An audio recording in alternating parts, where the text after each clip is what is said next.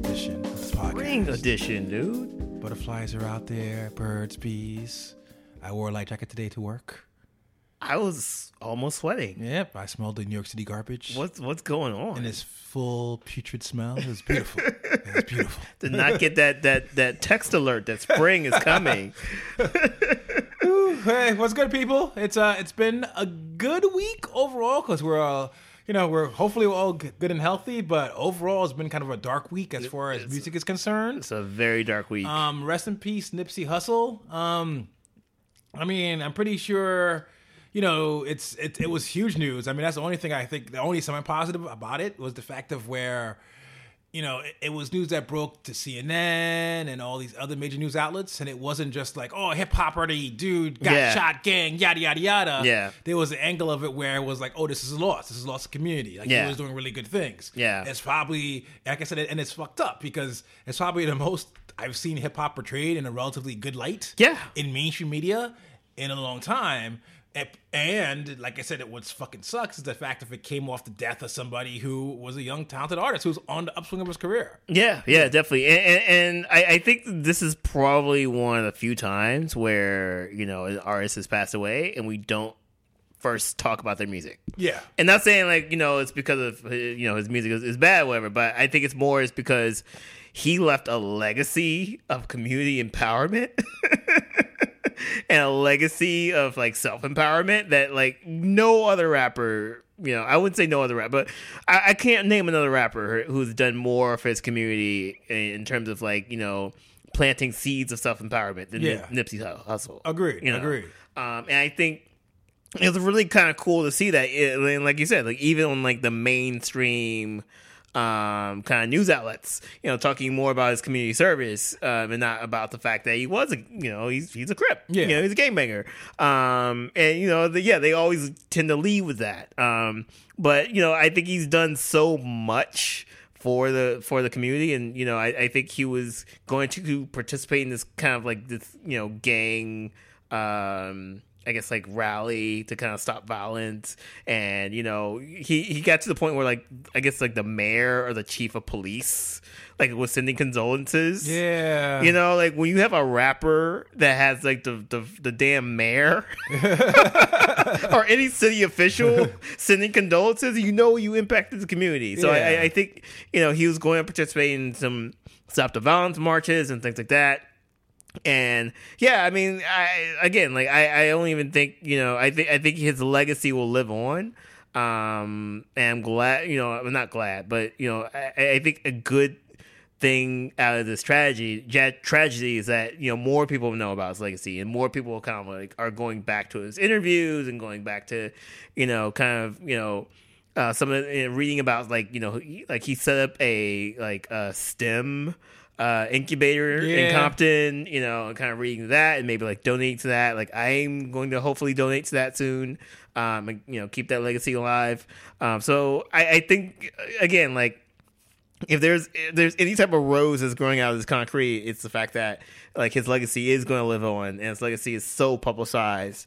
And we're not just talking about music and hip hop and things like that, or even talking about gang violence and things like that. We're talking about that legacy. Yeah, no, and he's somebody where, and like I said, it would have been so easy because he's got his controversial things. At times he was homophobic. Lyrically, he's lyrically, it's not like he's any more enlightened than a lot of other street rappers. But like I said, what I love about it is the fact of obviously you expect the outpouring from hip hop because he was, fallen brother. But like I said, it's the fact of where it's CNN. They're oh, this guy did this and did that. I was reading an article about this basically you get an impression this white electrician was on something yo, when I used to show up there and do work in fucking Compton, just as a contractor, he would come out there and give me free juices and shit. You know what I'm saying? Yeah. So it's cool to hear a lot about that as opposed to but that mixtape was flames. You know what I'm saying? There's anything wrong with that. We love music. No, definitely. But it's cool to kind of see, like I said, the idea of a young black man from hip hop portrayed as somebody who's for the community, who's loving, who had foresight. It's something, and like I said, it's kind of sad you don't really hear that in general. Yeah, and also too, we were industry adjacent. Don't really work in the industry. Well, I used to kind of, sort of, but one of the things that was really touching to me is like, there's so many people I know in my timelines who have like personal reflections and personal recollections of Nipsey Hussle, just being a good dude. Yeah. There's somebody who, I follow, and they were just talking about, I guess Nipsey Hussle was supposed to do this kind of like panel discussion on entrepreneurship and hip hop, and it was supposed to just be like, a panel discussion where he's supposed to be on stage, you get interviewed, and blah blah blah, and that was supposed to be it. And he ended up staying like in talking to aspiring rappers like one-on-one. Wow. And like giving like saying for like 10-15 minutes and asking them what their aspirations are, like answering any questions and things like that. And it seemed like that wasn't even a part of the agenda. He was just being a good dude. Obviously, when you have like a hip hop artist come to a music event, you have all these rappers who have questions and things like that. And he took the time to actually like engage with somebody, like everybody, like one-on-one, and stay like an extra hour or extra like hour or 2 hours to kind of actually do that. Which is, I mean, not only just for rappers, it's unheard of for like anybody to really do that. Any type of like celebrity or, influencer or whatnot, like they usually like go in, like do their hour and get their check, so there are a lot of like stories like that. People like sharing like their personal recollections. People who like, I know like people who were supposed to shoot him for like Double XL or like some magazine, and he showed up early, and which is in itself an act of giving. Shout out to all the photographers and interviewers out there. But it was like super nice to the crew, because again, you don't see that with any like not even hip hop, like any celebrity. So super nice to the crew and super nice to like all like the people behind the scenes that make things happen. So just like reading those stories, I think were also like touching, because I think it kind of puts that extra. It just like shows that extra level of like humanity that this dude had. That again, like even though like CNN's doing a good job, just kind of seeing that humanity kind of expressed with all of like colleagues and friends has just been amazing as well. So. Yeah, no, and like I said, what sucks too, even to bring it back to the music, he was on somebody where 2010 he came out. No, actually, no, I'm lying. Rewind. He came out, in the late 2000s. He had a mixtape buzz. 2010, as usual, the industry came, said, "Hey, you're the next one." Got XXL Freshman. He was supposed to come out with his debut album, and then they started, putting him with rap collaborations and R&B shit. And then he basically, that album that came back out, and he basically went back to the mixtape circuit. And so he's somebody who's basically self-made. Yeah. He didn't show up there on something like, oh, I've got this, I've got that. Enough where, out of grinding for pretty much 10 years, he made it to the point of where he finally released his quote-unquote debut, which is by this time, he's just a seasoned, veteran rapper, and he gets fucking Grammy nods. Like, this is somebody where he was crossing over in big ways, where he was in fucking... the Crazy Ex-Girlfriend TV show. He had like a little skit on it where basically, like it's, if I remember correctly, the skit is like, it's something along the lines of where, because in that show, they're running, obviously the running joke, but one of the running things is the fact of they play with relationships and there's a lot of singing, So he comes and raps an interlude, and then basically is just like, that was kind of misogynistic. And then so the rest of the skit is him calling up all the girls he called bitches and dissed in his life. What? So it's cute. And that's cool. That's cool. And like I said, it's something where it's if career-wise, he was definitely on an upswing. And also, what's interesting is that, for both coasts, East Coast and West Coast, coming into, actually, I would even say even the previous decade, but definitely coming into 2010, we kind of lost a sense of identity. And I feel that with Nipsey, he was somebody where, along with your Kendricks, along with, your YGs now, like he was kind of rebuilding that coast. Like he's somebody where, as far as New York is concerned, we're kind of lost in the wilderness where unapologetically West Coast, pushing that West Coast sound, but being very current. You know what I'm saying? Yeah. And so that's what kind of sucks. Whereas like, even that on a music level, he was a top tier West Coast MC, and it kind of sucks that he's not here also. Because he's somebody where, right now, I mean, just musically, as far as just black music, period, West Coast is it. Like, oh yeah, and so it kind of sucks where he was somebody where he was on the forefront of the Renaissance, Grammy nominated, and fucking, just fucking over bullshit, Yeah, no, definitely, and it's really sad. I mean, I haven't really been keeping up with the news in terms of like the rest that they made and things like that. It seems like it was over some personal just disagreement. Yeah, just he got one guy got offended by another guy, and that's the thing. What kind of is depressing about that is the fact of where I don't say it's anything better, but it's something where it's something that could literally be anybody, and it's senseless. It's literally senseless. And, and like I said, I like the fact of where in the media coverage they kind of focus on that as opposed to the fact that he's an X gang member.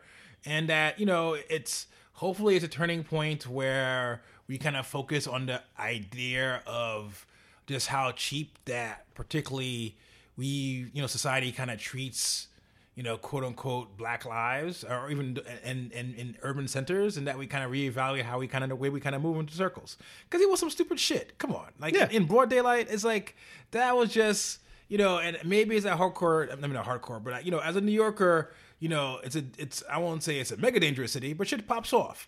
Yeah. In your mind, it's all right. If I do X, Y, Z, and I don't do this, I don't do that, I'll be safe. But it's kind of fucked up where on some random shit. You know what I'm saying? Oh yeah, a random disagreement where you could sit there and just argue with it or say fuck you, walk away, and suddenly a man is fucking just murdered just because. And like I said, it's violence against violence, and it's fucked up. Yeah. But I mean, like at the end of the day, man, rest in peace. Rest in peace. I mean, the legacy is not forgotten. I guess it's in my lifetime is the first time I've seen hip hop get treated with somewhat respect of hip hop death. So I do think that, like you said, it's not in vain. It's something where his legacy will live on, and and like I said, it's just whoever's suffering out there, whoever's kind of depressed and sad about the death. My blessings towards you. I hope you guys feel better about it, guys and girls. And like I said, I do think that if there's any silver lining is that, I do think the good that he put in the world will live on after his death. Yeah, definitely. Yeah. Definitely. So on to another death. Yes. A death of a cultural death, if you would. Well, it depends, because I'm pretty sure I've played these new Xbox and PlayStation games. We've got a lot of CGI work. I'm not 100% sure this person's a real person. Wait, what are you talking about? What are you talking about? I was talking about Red Bull. Oh, shit. My bad. What are you talking about? Eilish. Oh, yeah, we'll get to Eilish. Yeah. We'll get to Eilish. Oh, yeah, but that's another... Oh, yeah. As far as I know, still alive. Stop spreading rumors. I don't think she's an algorithm. You know what? We talked about the Red Bull thing. We texted each other, but we didn't put it on the actual agenda. Yeah, so, that's why. Yeah. I'm running wild right now. Yeah, but to rewind, and I apologize. I jumped the gun, but still, yeah. Well, I'll save it since I fucked it up. All right. So long story short, Red Bull Music Academy is closing down. So some of you out there are like, why should I care? The thing is with the Red Bull Music Academy is the fact of where it was Red Bull's basic, and obviously we all know that they're a soft drink brand. They're also a marketing brand. But with Red Bull Music Academy, what they would do is multi-tiered. They would have shows, obviously sponsored shows, and also they basically would give an opportunity for writers and researchers and interviewers to kind of go deep in underground music. Their corner tended to be along the lines of electronic music and also, let's say, R&B, not necessarily hip-hop, but definitely experimental black music, but also new and old. So pretty much, like if you go to the webpage now of Red Bull Music Academy, you've got things on like seminal R&B albums from like the 70s. Yeah. You've got things about like Flying Lotus. You've got things about Moody Man. You've got things about, superstar DJs now like Nina Kravitz where, they broke her. It's something where for, in a space where, the internet made music everything fast, everything easy. And you had a lot of these websites coming in and these new artists kind of going in and out. What I loved about Red Bull Music Academy is the fact that they were focused on not necessarily the new cutting edge music in those spheres, but also the old shit. And it's a great symposium of just musical journalism. And it's kind of fucked up where, and I get it.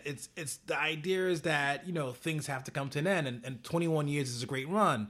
But it's gonna definitely leave a gaping hole in, good shows that were relatively cheap, and also just general, paying people to do actual good music journalism. Yeah, definitely. And one of the things that's kind of sad too. Like the Red Bull Music Academy started as like an actual academy where they would take like 20 or 30 like budding musicians, and they'll mix in like this is your like pre-SoundCloud, so your MySpace artists, and they'll throw in like RZA, and they'll throw in more like established artists, and they'll put them in a room together somewhere around the world, like Tokyo or Rome, or like they did New York for a few years, LA, and for 2 weeks they would just like collaborate and make music, and then there's like they press like a CD of songs that they would just distribute to all the cool kids.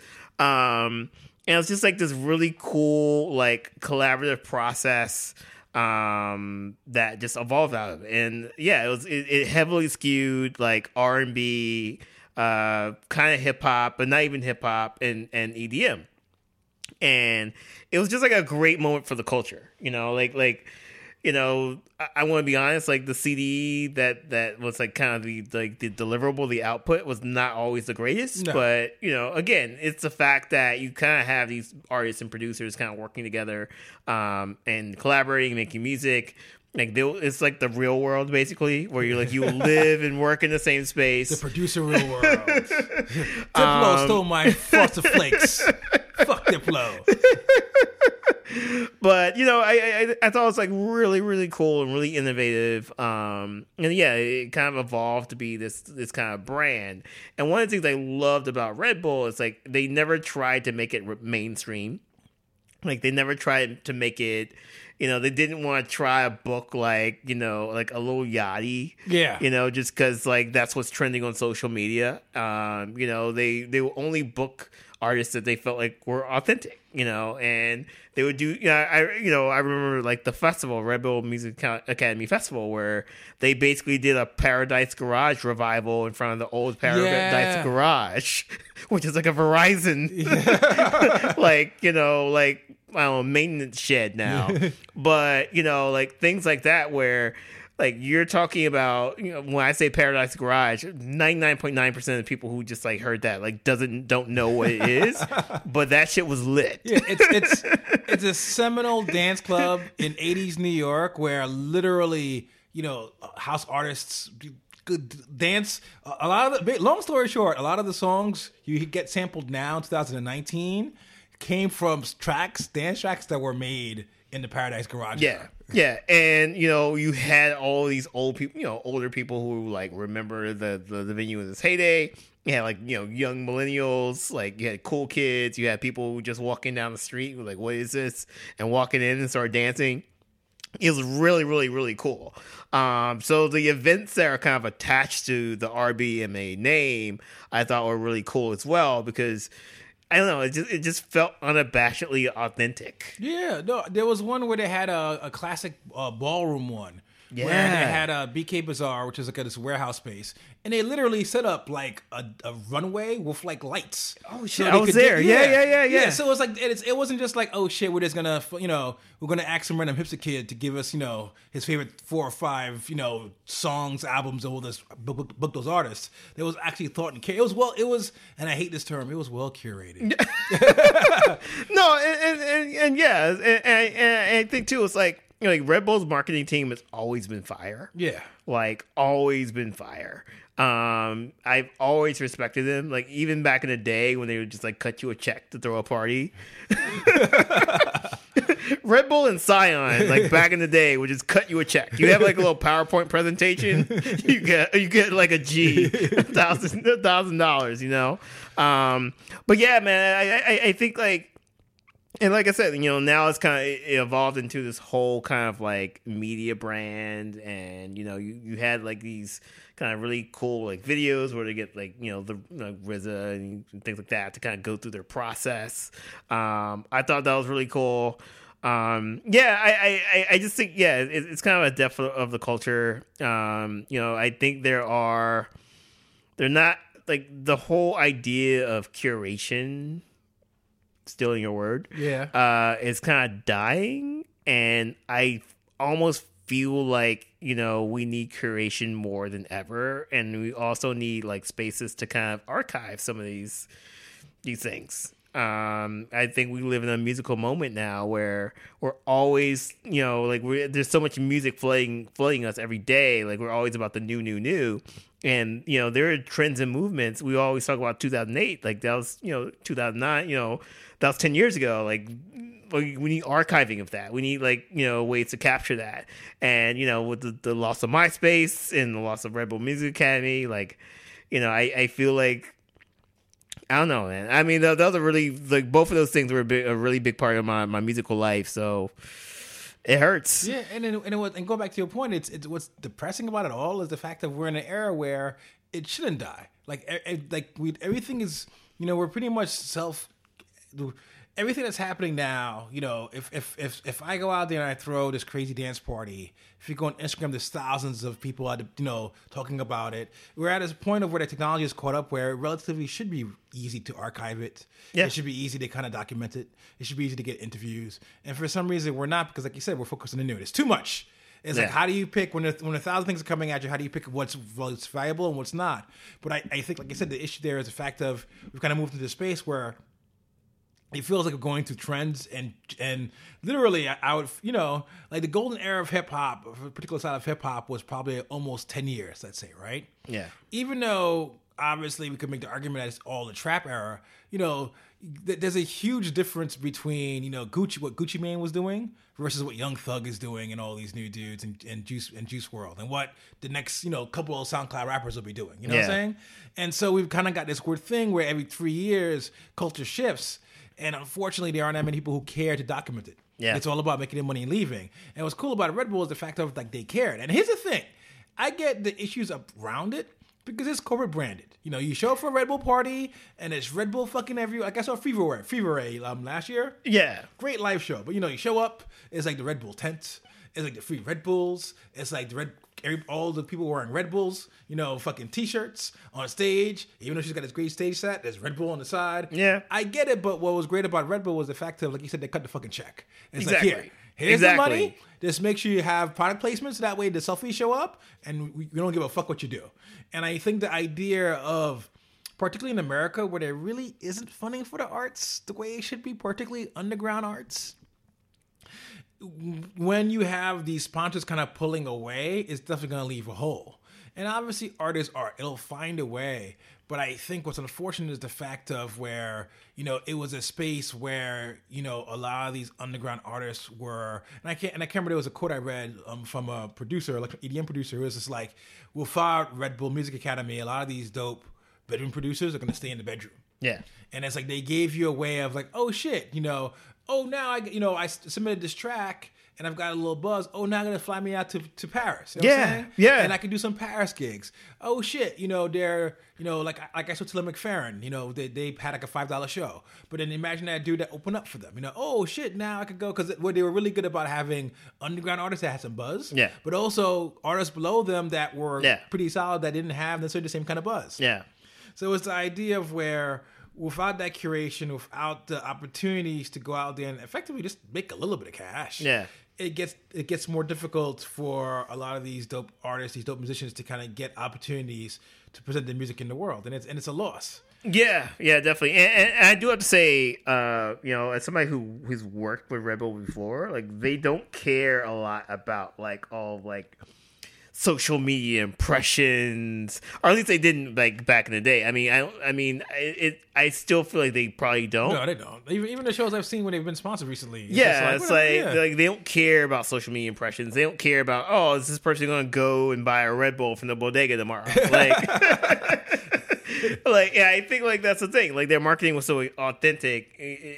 You know, I don't drink Red Bull, but I love Red Bull. I love like what they do, and I think like, you know, it's not about like all of these metrics and shit like that. It's about, you know, empowering or influencing people like the cool kids to at least like throw your name out. Like that's your billboard. Yeah. Like cool kids saying Red Bull. This Red Bull event was dope. Yeah. Like that's your billboard. And I think like that philosophy is really, really, really cool, and that's why they stood out. Against like you have all these other brands like Doritos. The Doritos stage, my favorite. It was a moment in the culture. It will go down in history. The Doritos stage, with Lady Gaga throwing up, where it's just like so inauthentic. And it's just like your brand becomes like a punchline. And I think like Red Bull, by booking these artists and just not worrying about like the thing, all those things, like it just. Yeah, it resonated with me way more than any of these other brands, and even brands I've worked with before. I mean, so they weren't cloud chasers. Where the whole idea of now, particularly in the internet era and in Twitter era, is all about like, oh, I've got 5,000, 50,000 retweets. They were just on something like, nah, fuck it, just don't embarrass us, son. yeah, exactly. And I think like I said, it kind of sucks. I'm kind of curious. It seems like there's been a devaluation of music across the whole Red Bull brand, in kind of shifting more towards like extreme sports and stuff like that, which they've always done. They've always done that stuff too. But yeah, I mean, I hope if there's a brand out there that's willing to take up the mantle, like the it's wide open. Yeah, no, and I hope it is. I feel that. And it's at least in New York City, not to keep it, local, there's been a slow creep away. Like I know apparently Boiler Room, a lot of the New York operations they didn't shut down, but they were like, it's really expensive to run it here. So they're not really doing events here anymore. Oh, that sucks. And then House of Vans, which is a great little venue, yep. That pretty much their permanent space, they closed up, and that is still for rent.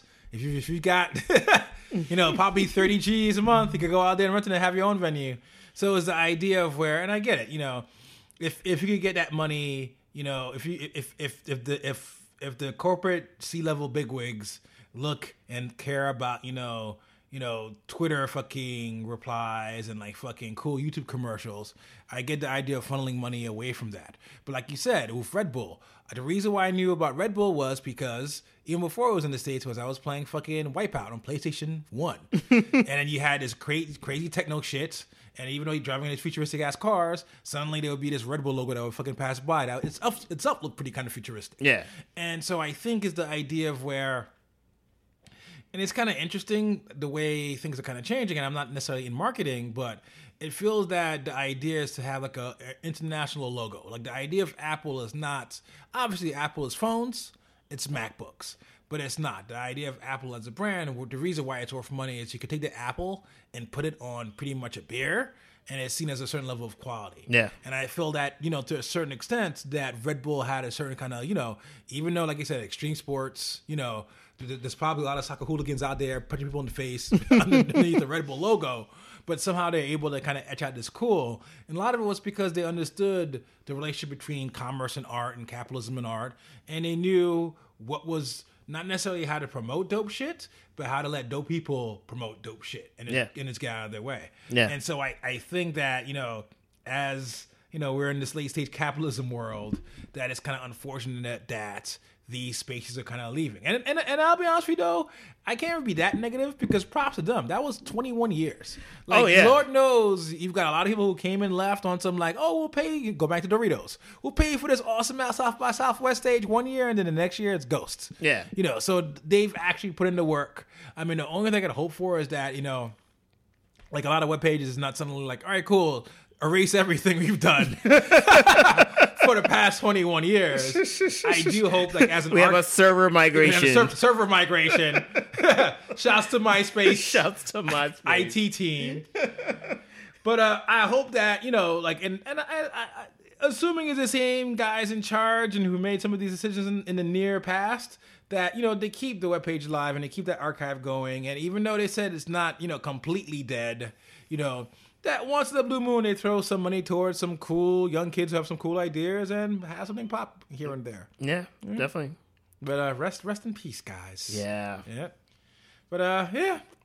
And on that end, it's new music, which I jumped the gun on. Yay! Yay! So since I fucked up, I'll talk about my new music first. Go for it, man. Mine is not really, because we're going to talk about Kel Chris, but I didn't have a chance to dive into that too much because honestly, I've listened to a lot of DJ Muggs and Mac Homies. Tier Le Tut. Okay. Would be the name. It's called Kill 'Em All. So long story short, and I posted early on in the podcast, I kind of raved about Mac Homie. Mac Homie is this Newark, New Jersey MC, very underground. He used to be down with Griselda, which is kind of like New Yorkery, but kind of upstate based. Basically, you know, sinister sounding samples, a lot of like, you know, I'll grab you and your daughter in a duffel bag and dump you in the water type shit. Yeah. A lot of Rocky Marciano type shit. A lot of late 90s, this dark hip hop. But he's somebody who's kind of split away from that group. Apparently business wise, because maybe there's some arguments about money or whatever, but also in aesthetic, where a lot of those dudes are still doing a lot of knucklehead rap, and so is Mac Homie, but it's just much weirder. Yeah. Sometimes there's this double time stream of thought rants. He switches to different languages. He'll be singing like most Def half the time. It's just a lot of weird, esoteric kind of hip hop type stuff. You know, well within the thug genre. Yeah. He will still shoot you in the face. Yeah. But it's a lot more creative.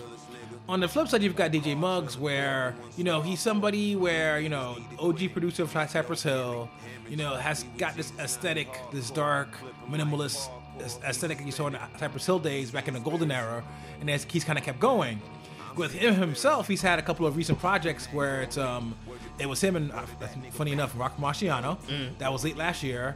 You have one this year with a rapper called Ito, who I think is also New York City based, like upstate New York. Oh, word. And then this project also, and it's basically finding this kind of like, you know, these off kilter, you know, string, sometimes psychedelic, sometimes it's this eerie piano loop, kind of like minimalistic hip hop, where sometimes it's not even real drums, and there's this dude going crazy over it. So with Mac Homie kind of coming from that same school, that kind of linked up, and it's a fucking great album. It's definitely a winter album. It's something where it's dark. It's definitely just, you know, just shooting people up and everything else. But what I love about it is the fact of where they both play well with each other, because, like I said, Mac Homie is a little off kilter, where, you know, it might be him singing, it might be, you know, him just rapping in different patois, it might be him kind of flipping a lot of different words, but with that sinister sounding thing behind it, it kind of gives it all weird, kind of like the sheen of like almost post-apocalyptic type thing happening. And this is a great winter album, which is kind of ironic because it drops right when spring's starting to happen. But and also with Mac Homie, what's cool about it is the fact of where he's such a little weirdo that he's on that weirdness, whereas it's like, you know, you can only buy his albums on Bandcamp, and he takes them down half the time, and when you could buy them, he charges $50 for an album, a digital copy of it. So pretty much, yeah. So this is the first like project he has that's easily streamable on like fucking Spotify. Right. So hopefully from this, he'll be able to kind of get more, you know, get bigger and more popular, because I think and he's somebody where he's like an MC's MC, because I remember like Earl Sweatshirt said he's like the best rapper out there now, which is a lofty thing to kind of say. Yeah, definitely. But unfortunately, and by choice, because he's had like 2 or 3 interviews, and literally those interviews are just about what is commercialization in art. Like in like some weird 5%er on the street corner type shit. Yeah. So he's somebody very well concerned with craft, going back to the idea of where letting the cool shit kids doing cool things.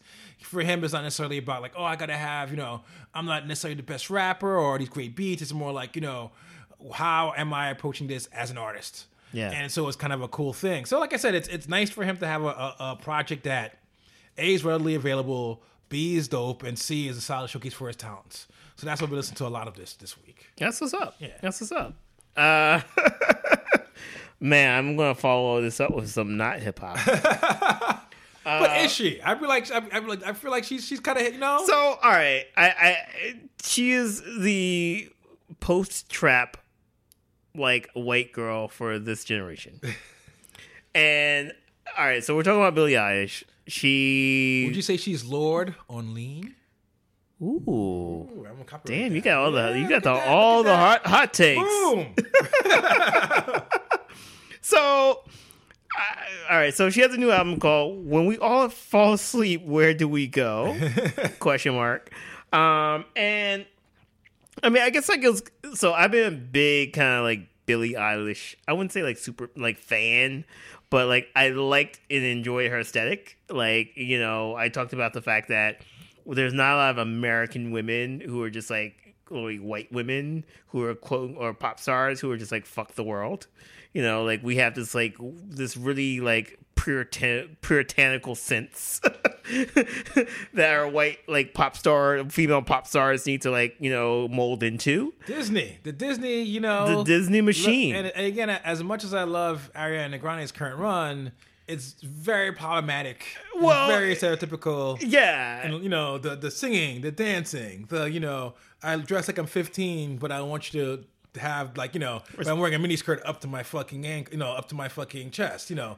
It's this weird kind of idea of where you've got to sell, you know, a pop star where it's like part sex, part innocence, part womanhood, part everything. Yeah. It's this weird, like, I am sexualized, but, like, I am also innocent at the same time. And I don't know. That's just me coming from a cisgendered male perspective. Yeah. But I like the fact that like Billie Eilish kind of came out and she kind of, you know, I feel like flipped the script. Like, you don't know if she's crazy. She talks like she's on lean. I wouldn't doubt that she's on lean or X or Molly or wherever the kids take these days. And like her first kind of EP was like, I thought was solid. It was like a really cool kind of experimental, kind of like, I don't give a fuck, like, you know, I just thought it was really cool. So like now this debut album is called When We All Fall Asleep, Where Do We Go? And to be quite honest, I fell asleep. And I think it's because you can tell that they A&R'd this album. And I think all of the edge from her EP and all of the edge from her her early releases, I would say it's still there, but you can tell that they like softened and sanded the edges to make it more palatable for, you know, like mainstream consumption. She's got to go out there and make that Coachella money, you know what I'm saying? Go out there on that 30 date tour. And then, like, there's great songs. Like, there's a song called Bad Guy, which is like really cool. There's like really, you know, there's like these really like Zanny, really cool song. Of course, it's talking about Zanny. But you know, there's also just like some, you know, like more just, I don't know, like singer songwriter type of stuff. And I guess it's just kind of like that combination of just like more like Lana Del Rey-ish stuff with like Billie's voice and kind of like the lyrics are kind of more like, quote, controversial, but not really, you know. All the combination of all of that stuff, it just kind of doesn't work for me. So I was a bit disappointed. Like I feel like she's kind of the pop star of the future in the fact that she is like post trap. I think she flows and speaks and handles like herself with like this kind of hip hop sensibility, but not in a way that I mean, I do feel like it's appropriation, but not like Miley Cyrus appropriation. Yeah. Like it's like this hip hop / punk rock, you know, type of like indifference to the world, indifference to like how you want to see me sensibility, as opposed to like straight appropriation. Although she has like worked with like hip hop artists in the past, but like it never kind of felt like she was trying to like outright appropriate hip hop. It's not, so I don't know, like, and maybe that's the thing, like maybe it was more like singer songwritery than I expected. You know, I think it's almost like I say like some like tracks here were more akin to like Mitski in a lot of ways. Oh wow. Where it's just kind of like, you know, that's crazily guitar and like, you know, it's like these like really kind of, you know, introspective lyrics. And I think if you like Mitski, like, you know, this works for you. Like, it will work for you. But I think, to me, I'm not the hugest Mitski fan. I'm not the hugest fan right now of singer-songwriter type stuff. So I just didn't work for me. But I'm also not in the target demographic. So I haven't had a chance to listen, which is I'll catch up this weekend. But I kind of see your point. You make a point on the idea of where, because singer-songwriter stuff, and obviously that's the bedrock of rock and roll. So I'm not going to disparage it too much. Yeah. But I do think that, you know, And you've got artists like, let's say, James Blake, who's also a singer-songwriter. Yeah. But it's all chopped up and done differently and experimental. Yeah. And even for Mitski, where, it's singer-songwriter, but she's got weird whole songs. She's got weird things happening where suddenly out of nowhere there's an 808 boom. There's something where it's kind of like, and I get there's a purity of just, bass, drums, live instruments, and, somebody bearing their teenage soul out. That's a classic. But at the same time, I think in 2019, with all these other avenues, with this basically this musical polyglot that's happening, to have, like I said, a post-rap artist kind of like say, all right, and now here's the song with guitars. Yeah. Seems a little kind of, aggressive. Yeah, and it's not all the album. Like, Bury a Friend, I think it's really cool. Like I said, like Bad Guy, Zanny, like, and I think those are kind of more along the lines of like her like first EP. But yeah, I think again, like, we already can dispute if she's like an algorithm. She's totally CGI created character, by the way. Has anybody seen this Eilish in real life? Like it's like she might just be an anime. I'm telling you, the Spotify algorithm. Somebody late at night left some fucking like Red Bull and like a turkey sandwich and microwaved it and exploded, and suddenly it's a walking, talking hologram. So like I feel like if you are like thought that she was an anagram, like an algorithm before, then you like this is like your conspiracy theories on 100 right now. Because like, yeah, I told you. She's a PlayStation 5 demo walking around. she looks like a walking, talking anime anyway. She looks like Parappa the Rapper. Yeah, but yeah, I mean, I think they did kind of take that Lorde template. They did take that like Lana Del Rey template, and they kind of grafted it onto like what she was doing before. And you can kind of tell, and maybe that's just me because I maybe have more of an ear for these things, but I feel like I can kind of tell that, and yeah. Not that happy with it. I mean, hopefully now she dropped a little mainstream album. She come out with the Dark and Dirty EP. You know what I'm saying? She needs her dirty album. You know what I'm saying? Release it free. Start beefing with the record label. Come out there on that SoundCloud, all badly fucking mastered. I mean, but that would be the ultimate game. Like, if you are now algorithm, prove it. Surprise us. Drop some shit on SoundCloud with like Lil Xan. I dare you. And on that note, we, as part of the algorithm hive mind, are logging off. Our software is now turning off. Pew, pew, pew, pew. No, thanks everybody. You know where to find us on streaming, social media. Thanks to all the people who listen.